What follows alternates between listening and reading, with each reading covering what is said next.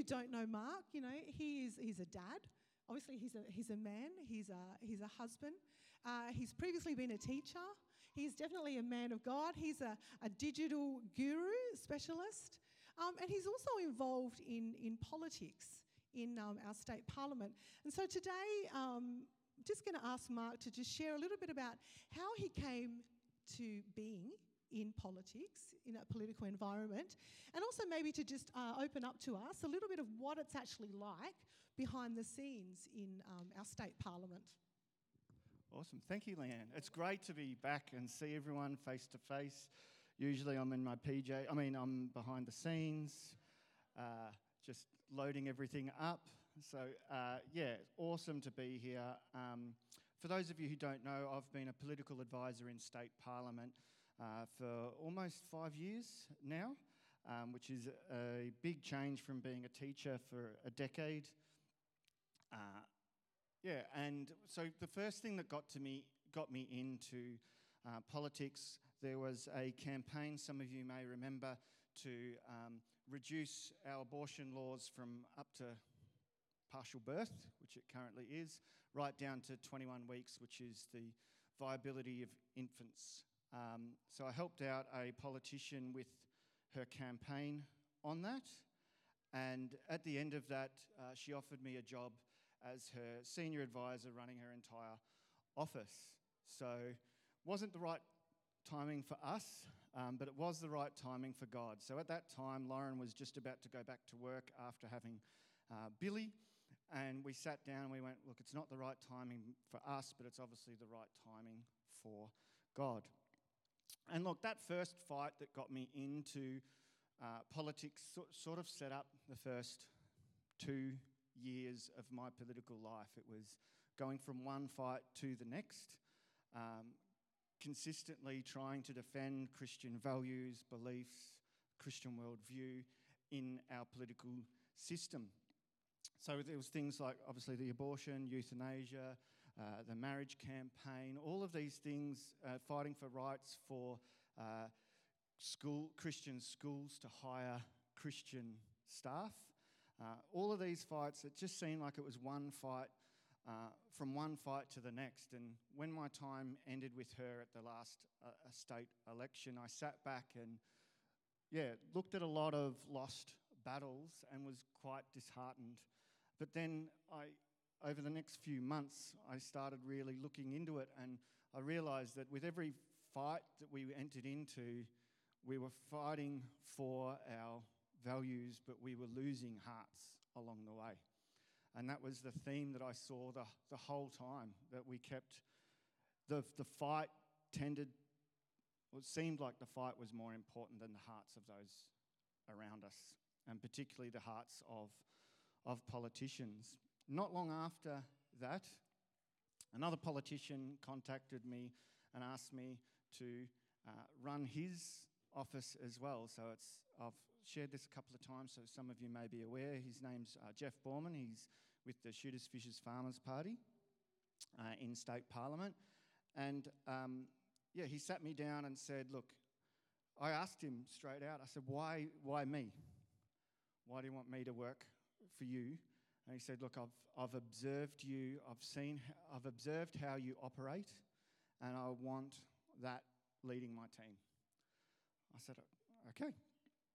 So a couple of weeks in, or almost 2 months into working for him, and his most trusted political allies, there was 3 of them, all left him within the matter of a couple of weeks. All backstabbed him to try it for their own political gain. And he turned around and he said, I'm just left with you. You're the only person I trust. And I actually looked at him and said, I'm not even 2 months in. You shouldn't be saying that yet. He goes, I don't know. I just trust you.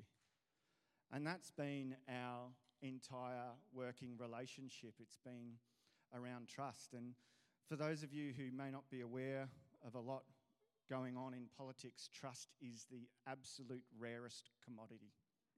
Yeah. It's just not found, or if it is, it's fleeting, because it is really like how you see it in the TV shows and in the movies, that everyone backstabbing each other for their own political gain, using each other as stepping stools for advancing their own career, and that's just not how I operate.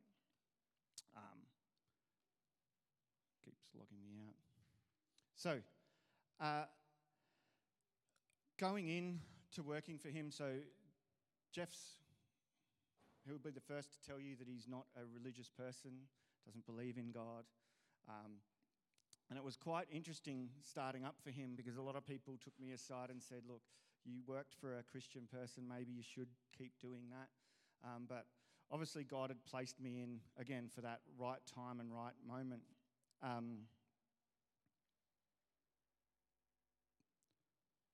So my whole thing working in this new job has been about the hearts, not about the fight. And probably about 12 months ago, Jeff, there was a couple of political fights happening again around Christians and hiring schools being able to hire Christian staff. So that came up about 12 months ago with an MP introducing a bill to bring that on. It ended up not coming to a vote, so it was delayed for a time. It's coming back again. But during that time, he was getting hammered, and he was getting hammered, unfortunately, by Christians. And now Jeff has always voted the right way on things. If you look back at his political career, always voted with a Christian worldview, whether or not he understands that he's got one or not. But his upbringing was heavily influenced by that anyway. Now, he would constantly get hammered by people that were automatically assuming that he would vote against it because he's never said or aligned himself with Christianity. Now, he'd get emails, phone calls, messages on his online socials constantly from Christians, and it was usually threats of, if you don't do this, then this is going to happen to society, you'll be responsible, blah, blah, blah. And yeah, I was getting quite worried about it for a time, going, what are we showing this person? This is the ultimate person that we should be reaching out to, connecting with. And he turned to me and he said, look, because I said, look, that's not how it is. It's not. This is just a broken few that are really being hurt by how things are going on, and this is the only way they know how to respond. And he turned to me and said, don't worry, it doesn't bother me at all. I said, well, why not? He said, well, I look at you and Lauren and your family, and that's my idea of what a Christian is. I was like, oh, wow. I was like, okay, I think we're getting it. And ever since then, it's probably weekly that he asks me questions about God, Christianity, the Bible, and it's just slowly, time after time. And I guess that's something that I've had in the back of my mind constantly as well. Another great story, I've got a neighbour who's just moved into a house that he's built right next to us.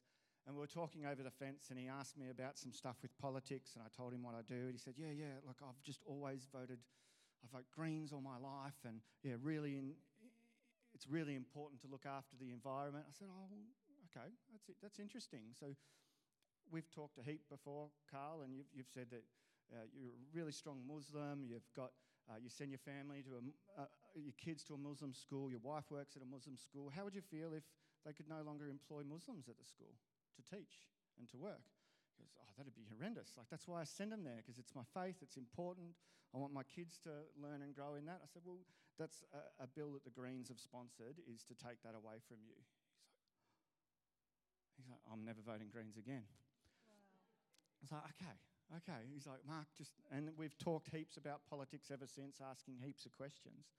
And it just again shows that, like, I could have been really defensive, or I could have even talked about my own faith and beliefs, but it's actually just asking those questions, going after what's important to them, that instantly his political affiliations changed. It wasn't about necessarily the battle, but it's about connecting with what's important and valuable to them.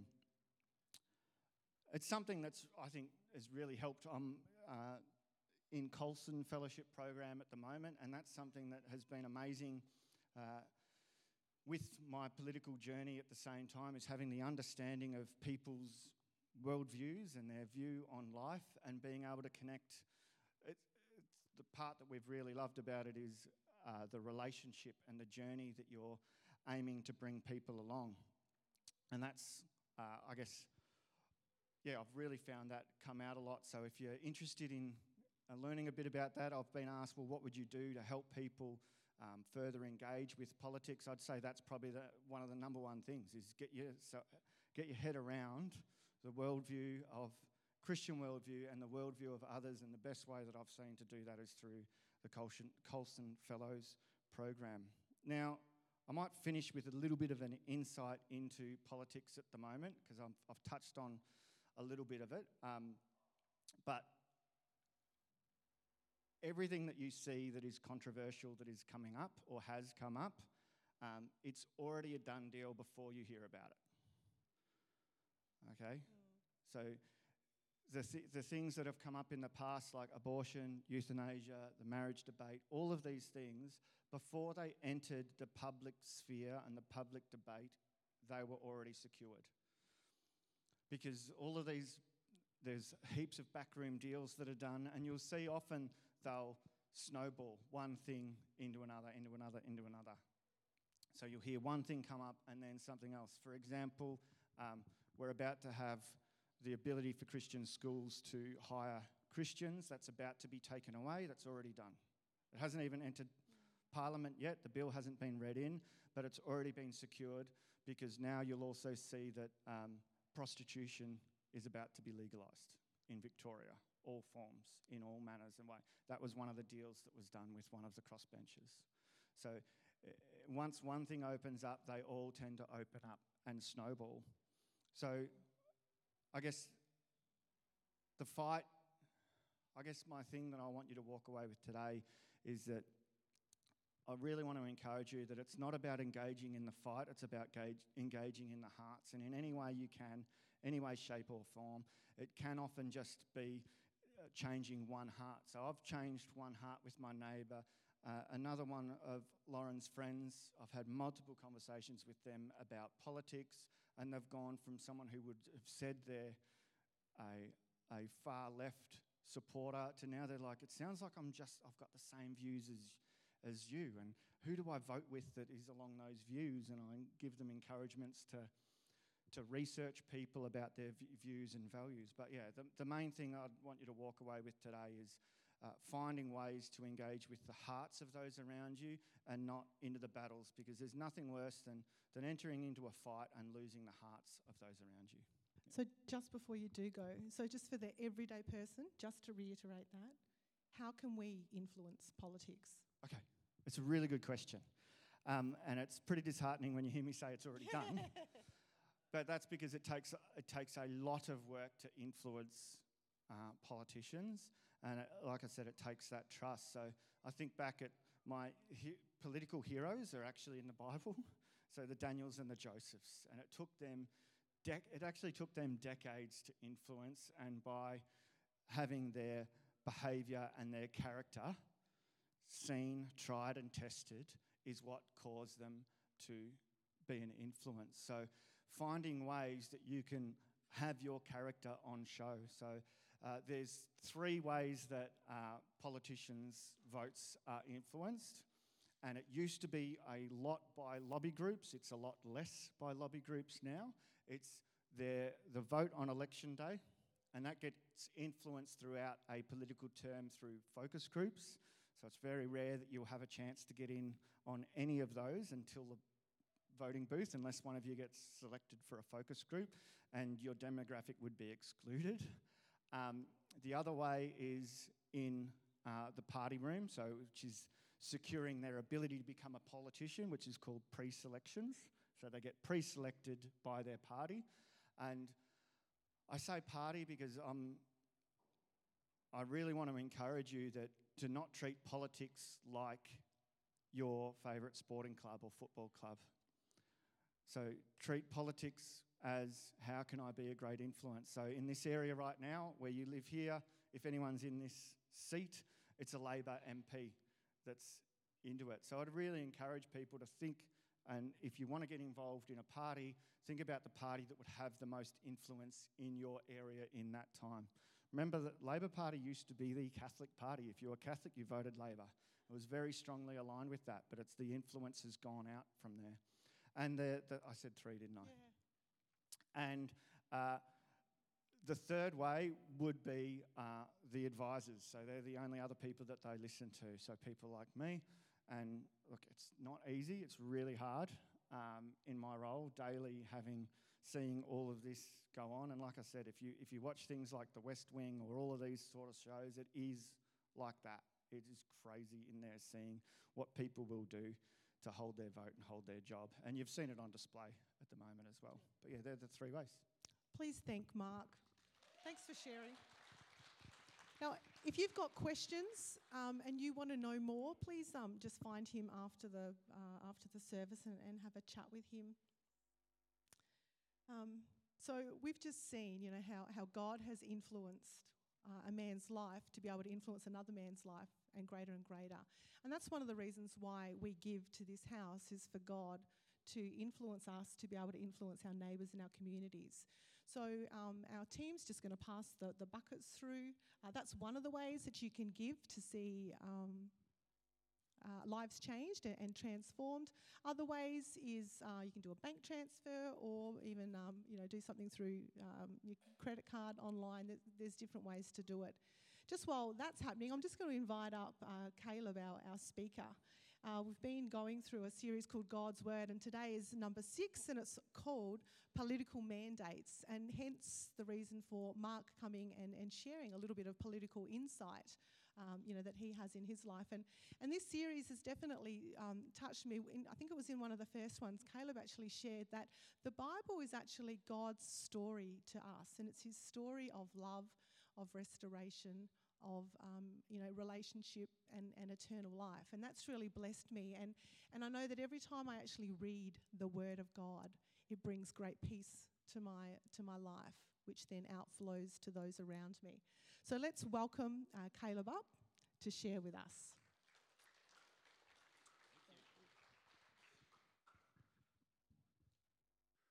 Good morning, everyone. How are we? It's so great to see people. I usually sit in my jocks every Sunday and deliver the sermon on my little webcam. No, I don't really. I'm just saying that to surprise you. It's great to see you this morning, and it's great to see everyone online as well. I just had a quick check. There's about 25 TVs tuning in online as well, and we had a whole bunch of people, about 30 people this morning, pray with us before the service and worship. Most of those are unable to come in at the moment, but I really appreciate and just really to acknowledge the great challenges in this time for churches and for everyone, but trying to pray, trying to worship, trying to gather together is really difficult, and we appreciate as a church and as a leadership the grace that everyone's showing as we're trying to work around everything at the moment. It's pretty crazy. So wasn't that great from Mark, just to hear him share this morning? And we're very blessed to have someone like him who's in state parliament, and it's really, really interesting.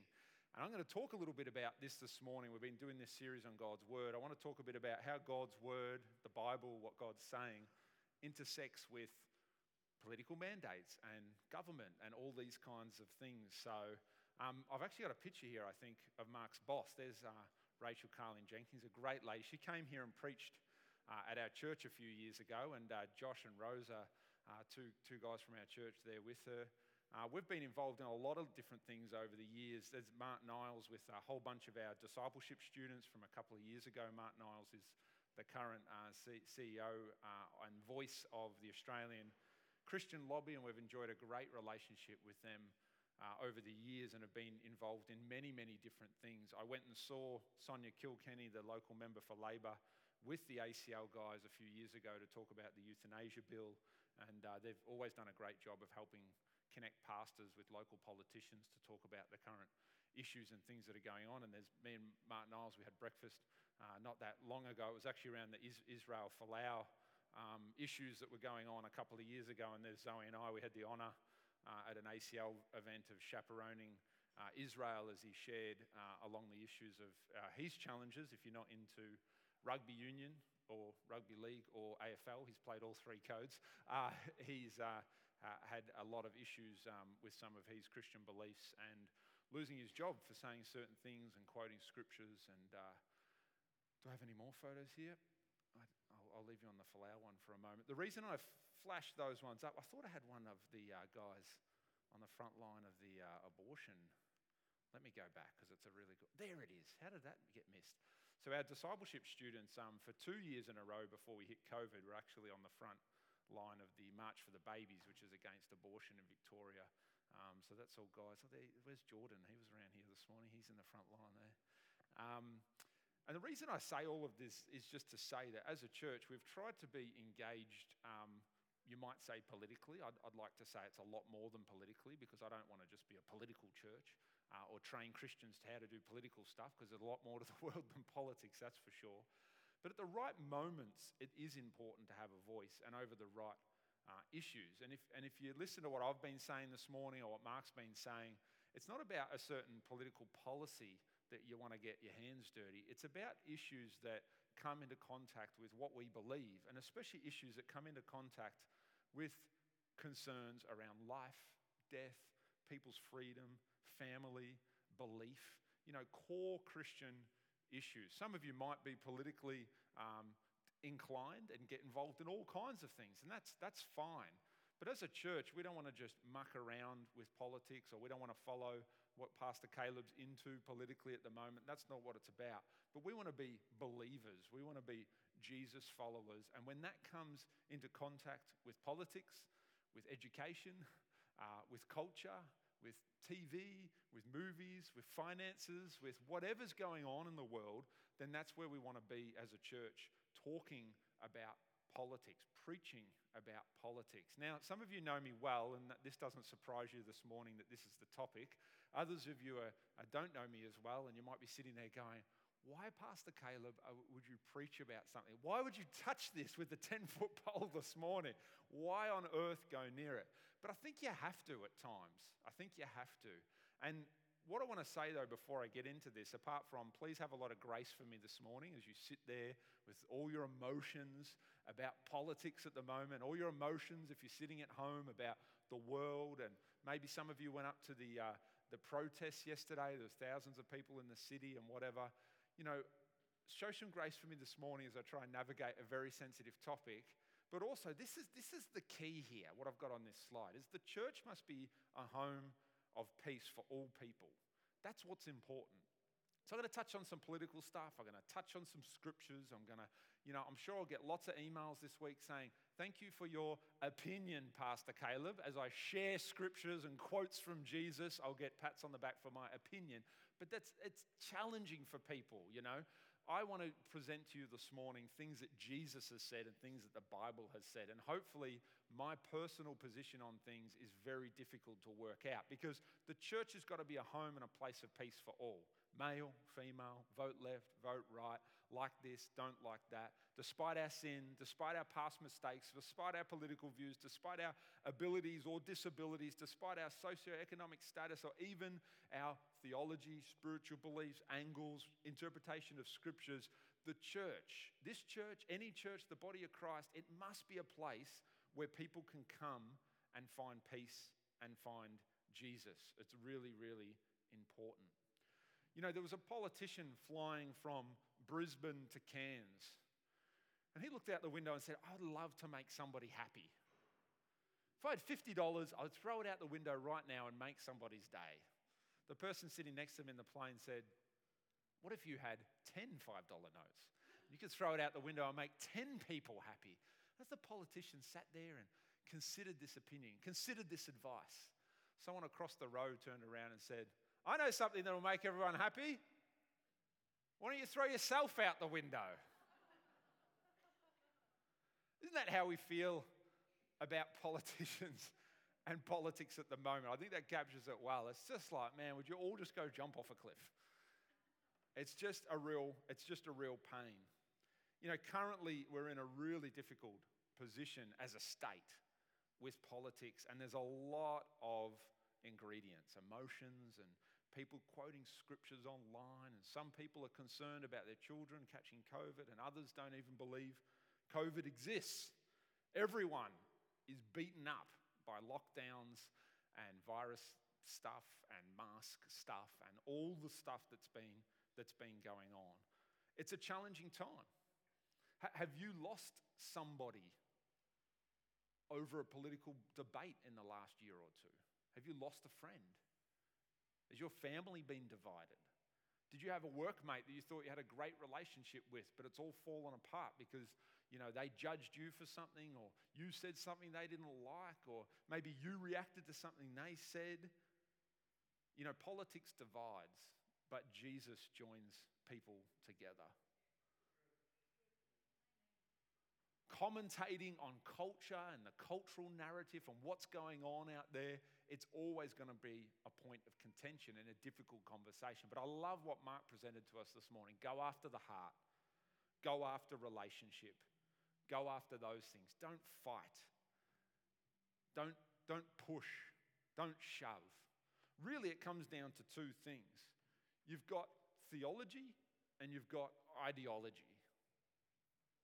Ideology is your ideal view of the world, how you think things should happen, having an ideology. Often we understand ideology in these kind of words as an approach to politics, approach to philosophy, approach to living life, an ideal way that people should act, the way that people should live together. And that's great. There's nothing wrong with a lot of that. But as Christians, what should be primary should be theology. Our efforts and resources and energy should go into knowing who God is, knowing the nature of God, understanding what's important in God's priority list. And out of that, as a Christian, the idea is that what flows is a way of living based on who God is. When ideology is a way of living based on how I think people should best live. And that's the great challenge that I want to present you to this morning, which is pretty much what Mark was saying. Go after heart, go after relationship, because God is for people. God is for binding up broken hearts, not bringing a militant division based on people's opinion. Does God, my question for you this morning, we're talking about God's word in this series.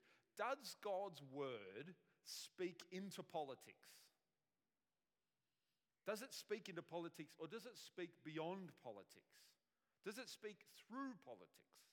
If you're watching online this morning, maybe chuck something in the comments, or if you're watching online and listening to me here this morning, chuck something in the comments. Do you believe that God speaks into politics, or does he speak through politics, beyond politics? This is what we want to touch on this morning. Interestingly, I can't remember what slides I've got this morning, so, okay, I'm just going to do the wrong thing there. Sorry. I'm a little bit out of practice, if anyone hasn't noticed. So I was a little bit nervous driving here this morning. I'm like, do I remember how to use the clicker? I'm going to get to that bit in a minute. Interesting, Jesus was born into a very tense political and religious environment. It's amazing at the moment. You've got factory workers using words like Marxism and communism and ideology and all these fancy words. You've got beautiful stay-at-home mums who all of a sudden are trawling the depths of the internet to watch all this political stuff from America and people talking about things they've never been interested in before. It's an interesting time. This is nothing on the situation that Jesus was born into in the first century.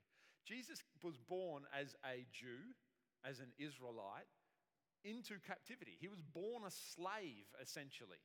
The Roman Empire had been ruling Judea, the province that Jesus was born into, for a couple of hundred years.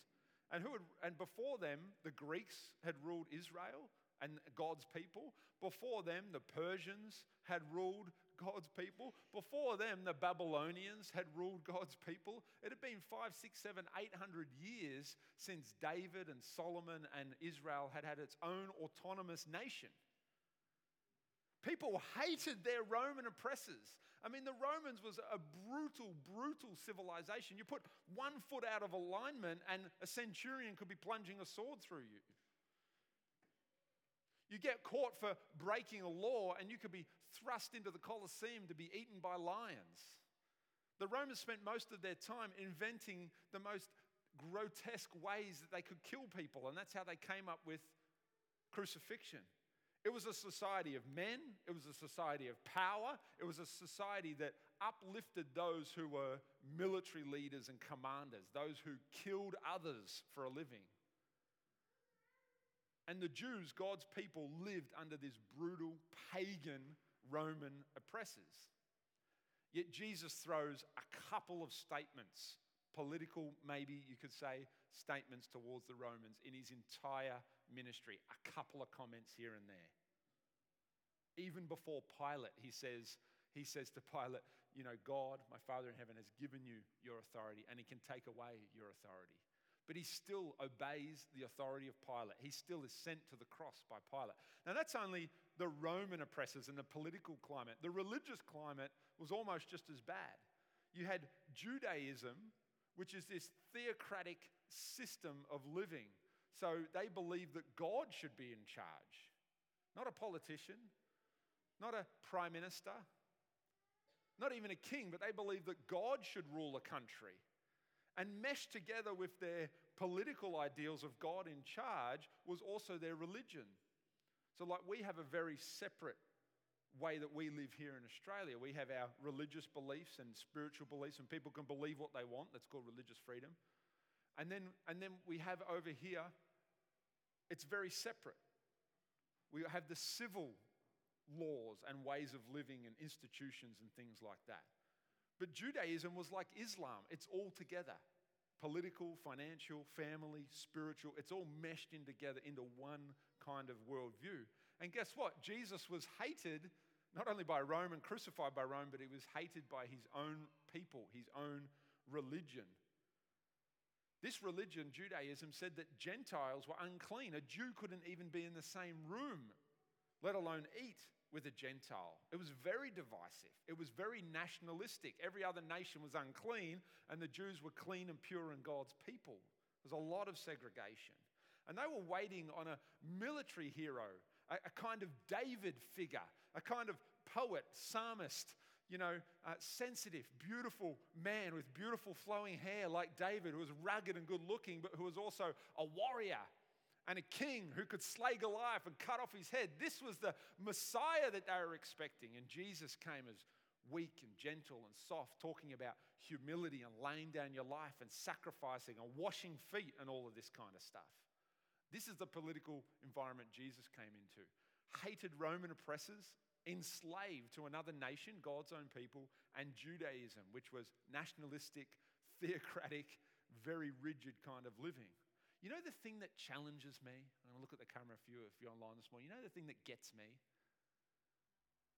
The thing that really challenges me as a modern day follower of Jesus is that Jesus went to the cross, killed at the hands of these Romans and these Jewish religious leaders.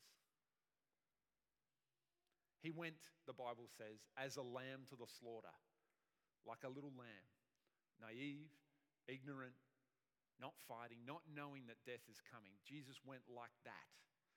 He allowed the God of the universe, the all-powerful, all-knowing, omnipresent God, allowed this dictatorship of Rome, this brutal Roman Empire, this rigid Jewish, nationalistic religion, religious leaders. He allowed them, God allowed himself to be sent to the cross, to be slaughtered. He lost the fight. He didn't get his way. His preferences weren't very important. He didn't even get to vote about who was in charge. Yet he went. This challenges me deeply. This way of living challenges me to the core. This is not something I read and observe in the scriptures and think, yippee, this is awesome to be a Christian in Victoria right now when I read stuff like this about humility and sacrifice and lay down your life. Sorry, I haven't done a good job to follow this morning. You guys need to help me back there if I get lost.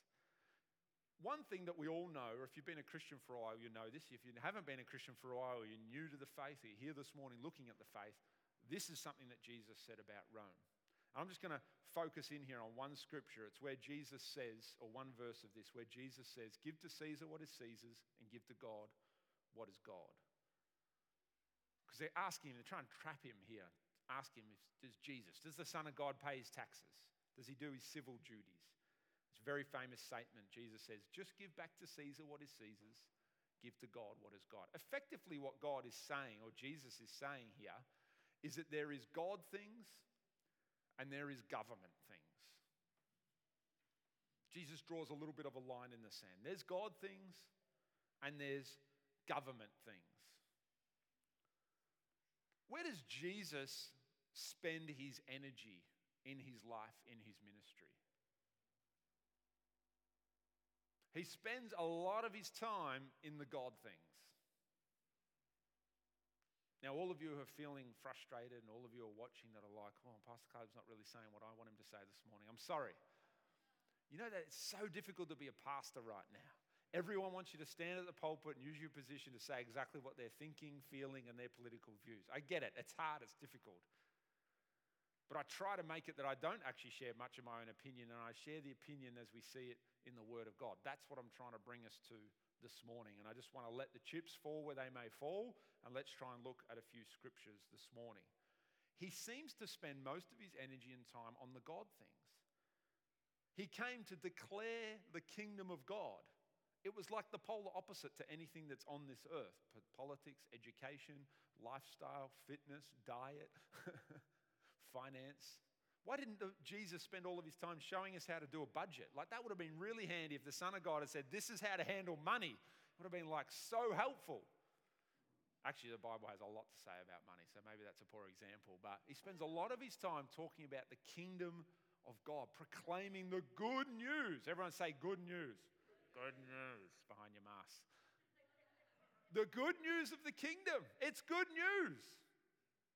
He doesn't say a lot about how this is going to overthrow Rome. He doesn't tell us that, look, in a couple of hundred years, in about 300 years, Christianity is going to grow so big that the Roman Empire is going to fall apart. Jesus knew that. God knows that. God could see the future, but we didn't hear any of that. But that's what happened, miraculously.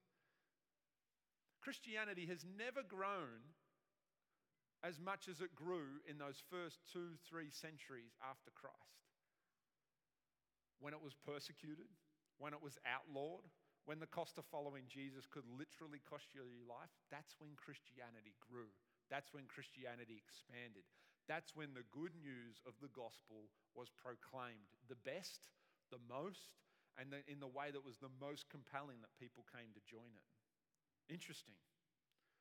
The role of Christians and government. So what do we do when God's word comes in contact with the government's word? There's a couple of great scriptures. Romans 13 was a little bit too long, so I left that aside, but I put it there for you in brackets. So Paul says essentially the same thing as Peter, and we're going to read Peter's version this morning. Submit yourself for the Lord's sake to every human authority. Jesus looks Pilate in the eyeballs and said, I'm going to submit myself to your authority, and goes to the cross and dies for the sins of the earth. Full on. Whether to the emperor as the supreme authority or to governors who are sent by him to punish those who do wrong and to condemn those who do right. Commend those who do right. Verse 15, for it is God's will that by doing good you should silence the ignorant talk of foolish people. That's probably a great little verse there for some of the stuff going on at the moment. There's a lot of ignorant talk, a lot of foolishness, a lot of emotion, a lot of people are beat up. They're fatigued. It's okay. How do you deal with that? Get on with God's work. Get on with good deeds. Again, Mark and I didn't compare notes this morning, but brilliant what Mark said. His boss is looking at him going, hey, you got some character. Hey, you got some peace in your life. You know, that stuff says a lot more than talk and chatter.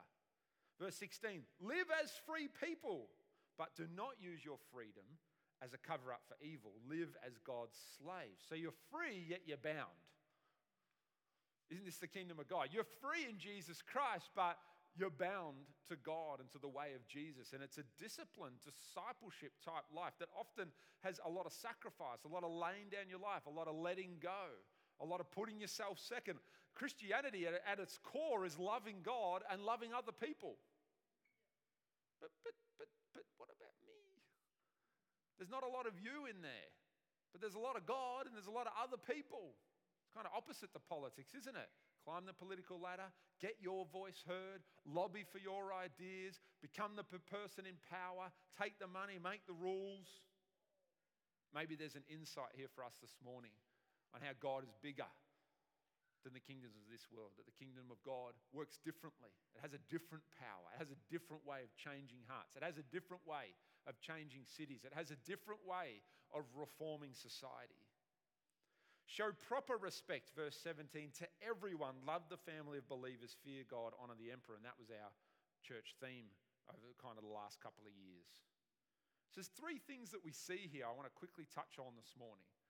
The first one is how government should govern.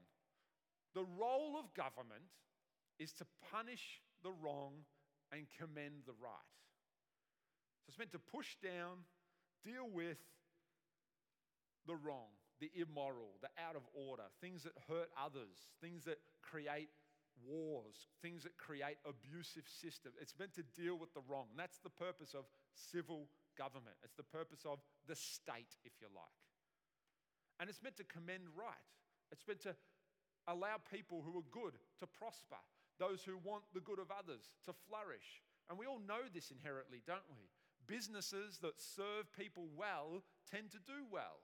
Word of mouth is the best advertising that any small business can have. Why? Because when you look after people, they're going to tell their mates.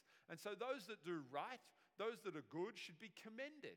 The word of mouth will run. They're good people. And the government's meant to lift up those people, lift up those figures, lift up those organizations, lift up those kind of laws that allow people to flourish, to do right, to do good. This scripture also tells us how Christians should relate to government. Now, I'm sorry if this is going to bother you a bit this morning. This is what the scripture says. It says that we should submit, it says that we should respect the government, and it says that we should honor the government. Who's feeling that this morning? Pastor Kay, why do you have to do this stuff? Why can't you just preach about love and grace and sins being forgiven? This is what the Bible says. This can't be true. Right now, end of a pandemic, or lockdowns, end of, Victoria, Daniel Andrews, it can't be, surely. I was walking around my neighbourhood last week before Halloween, and people had put out their Halloween stuff and cobwebs on the trees and spiders and all that jazz. And on one front lawn, there was this tiny little coffin. Tiny little coffin on this one front lawn. And on the front of the coffin, it said Daniel Andrews. 1978 or whenever he was born, 1972 to 2021. Not the most respectful thing, but it's kind of funny. I did laugh, I have to admit. Not very Christian of me. How Christians should relate to government. Now, Peter's writing this still under the influence of the Roman Empire, being oppressed by a proper dictatorship, a real dictatorship. Our democratic government here in Victoria is not a dictatorship. Daniel Andrews is not a tyrant, if you have any understanding of what those words actually mean. This is a proper one, and Peter's saying all these kind of nice things about submitting, respecting, and honoring. It seems odd. Thirdly, how Christians should act in a pagan society. Do good. Isn't this great? Do good. Be free in Christ. Respect all people. Jews, Gentiles. Doesn't matter who they are. Doesn't matter what religion they are. Doesn't matter what they look like. Respect all people. Love the church. This is how Christians should act in a pagan society. As we finish this morning, I want to encourage you with two things. And these encouragements I'm going to do a bit back to front. I'm going to talk to you about two wrong views about Christianity and government. They're both wrong, but they're both right. And I'll explain in a moment. My encouragement to you within this political environment that we live in, with any political environment, is to not do evangelism only. I've got to get the backwards right myself. To not do evangelism only, and don't do any politics. This is a wrong view. Do evangelism, forget politics. Essentially here we're saying, share the gospel, focus on the Christian stuff, spend a whole bunch of time praying, And anything to do with politics or culture or voting or whatever is not God's work. So let's not get involved. The problem with this point of view is that it takes the gospel and it makes it too narrow. It makes the good news of Jesus Christ way too narrow, because if you understand anything about the gospel, or if you've been touched by the gospel of Jesus Christ, it actually affects everything. It's actually not just a churchy thing or a heart thing. It actually goes beyond the heart. It affects your thinking. It affects your beliefs. It affects culture. It affects family. It affects money. It affects politics. The gospel is expansive. It goes everywhere. The kingdom of God touches everything.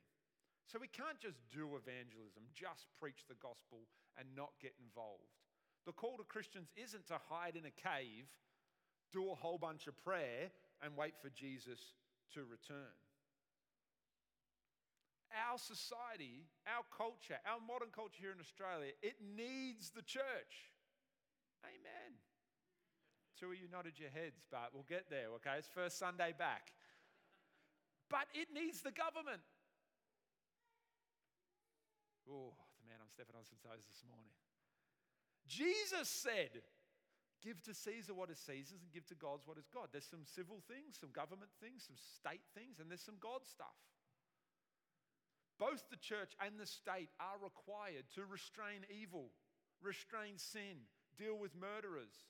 I think the church would do a horrible job at running the state. And when the church has been involved way too much politically running the state, they tend to send armies off on crusades to kill Muslims, and they tend to get involved and abuse power, and they tend to take a whole bunch of money off people, and they haven't done a good job at running societies. Why? Because they're playing outside of where God needs them to play. Be the church, be about spiritual things, train up people, disciple people, pray for people, get involved at that level. Let the civil authorities do their bit. Let them restrain evil. Let them build up those who are good. So we can't just do evangelism and forget politics. We need both. Do politics without violating your Christian witness. That's the encouragement of the gospel. Secondly, a wrong thought, a wrong approach is to do politics only, not evangelism. Meaning, get Christians in power. Be a Christian nation. Let's make everyone a Christian. Everything a Christian. Let's have Christian parties, Christian money, Christian socks and jocks. Let's have Christian cars. Let's make it all Christianize everything. That's the way to do it. It's not about humble and service and, just pull back and say, no, get your voice out there. Get into politics. Get into the halls of power. Fight. This is not the best way either. The government is not God's enemy. Daniel Andrews is not a major concern for God. The government is not the kingdom of darkness. It's just the government. It's okay. And if the government bends so bad that it becomes immoral, then of course we will rise up, not only as the people of God, but we'll rise up with all people in order to keep the government accountable to good and to the good of the people. That's the job of the people. That's the job of Christian people. Do evangelism without succumbing to a political ideology. Don't go down a rabbit hole of some ideal that you have and allow it to violate your Christian witness. If you ever believe something so strongly that you have to push it in a way that's going to mean you're prideful, mean you're arrogant, mean you act out of anger, mean you misrepresent the gospel of Jesus Christ, then you've succumbed to the ideology and your Christian witness has been violated. Jesus allowed the Romans to crucify him, the Jews to crucify him, without violating his great witness to the entire world that you could be saved. He went to the cross. None of us would have done that thinking this is the strategy to win. Let's go and die and sacrifice. But only Jesus, only God could know that that was going to win. the victory. I want to encourage you this morning, and we're going to pray, use your Christian influence wisely. Getting on Facebook, banging on about tyrants and this and that and all your ideologies, maybe that isn't the best way. Who's going to stand up and be a witness for Jesus Christ? It'll cost you. You might be like a lamb to the slaughter. It cost me a lot when I said a couple of things around the same-sex marriage plebiscite back in 2017. But I wasn't talking about, I don't care about LGBTI stuff. People can do what they do. They can dress how they want. They can have sex with whoever they want. That doesn't bother me. The reason I said something is because I believe that marriage is better for people and better for children and better for families. So I said something because it was about people and it was about family, it was about children. It wasn't that I have something against people who live a different lifestyle. People are going to live all kinds of different lifestyles. Why did I say something? And we say something about euthanasia. Why have we said things about the discrimination stuff with Christian schools and Christian teachers maybe not being able to teach in Christian schools? Because it affects children, it affects family, it affects freedom, it can affect the gospel. We said something about the conversion therapy laws that have come in last year. I sit on the board, an advisory board for Family Voice Victoria, which is a kind of lobby group that stands up for the family in Victoria. And part of the reason I do that, helping out Peter Stevens, is because he fights for great issues and he lobbies for great stuff, but it's within the Christian witness vein. It's not everything Peter Stevens thinks about, but he's leading Family Voice in Victoria, and I help play an advisory role to encourage him to use his full-time energy that he's got to bring about things that are to do with life, to do with flourishing. If anyone's in politics to get Christian stuff done, then you're totally misunderstanding the heart of God. Politics is about all people, Christian or not. It's about the good of all people. It's about all people flourishing. And just like Jesus, I would encourage you that maybe your energy, maybe your influence is used most widely in actually building healthy, authentic, deep relationships with your neighbors, with your workmates, with your family, and in a very quiet, a very non-Instagram influencer kind of way, just sharing the gospel with people. Just the everyday journeying, caring for people, loving people, sharing the gospel, praying for people. I think that Christian influence can often do more than being in the halls of power, being the famous sports star, being up the front. Often those things are going to do more. Why don't we stand up and just pray this morning? Just give us a bit of background music, would be great. I just want to take a moment because just if you want to close your eyes, you might want to open up your heart, open your hands this morning. I just want to take a moment.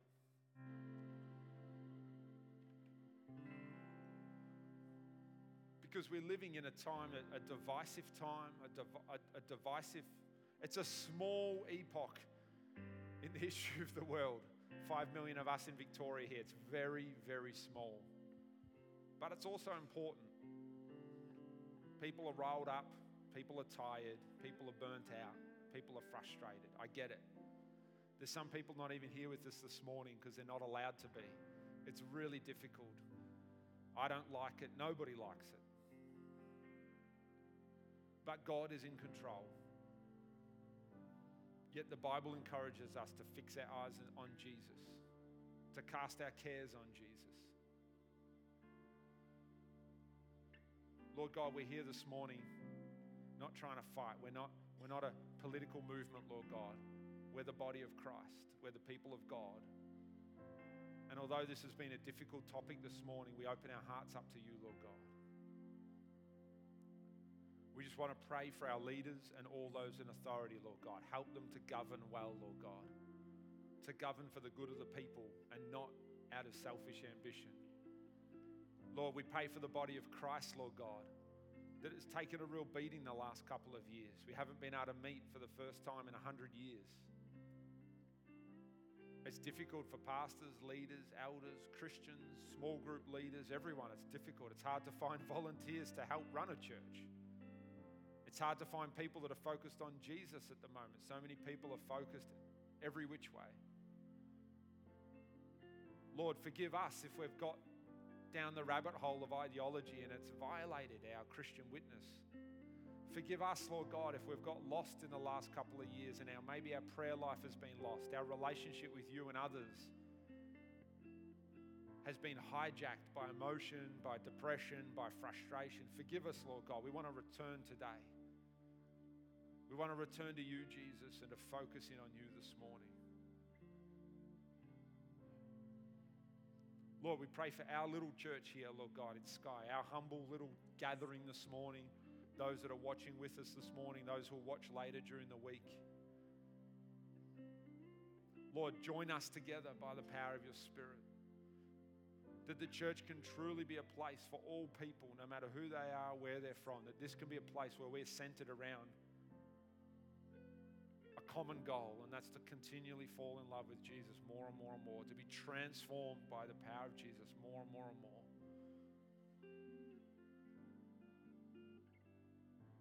We just commit this week to you, Lord God. We commit the future to you, Lord God. Lord, we're not people of the past, but we are people of the future, Lord. We look forward to the kingdom of God continuing to advance.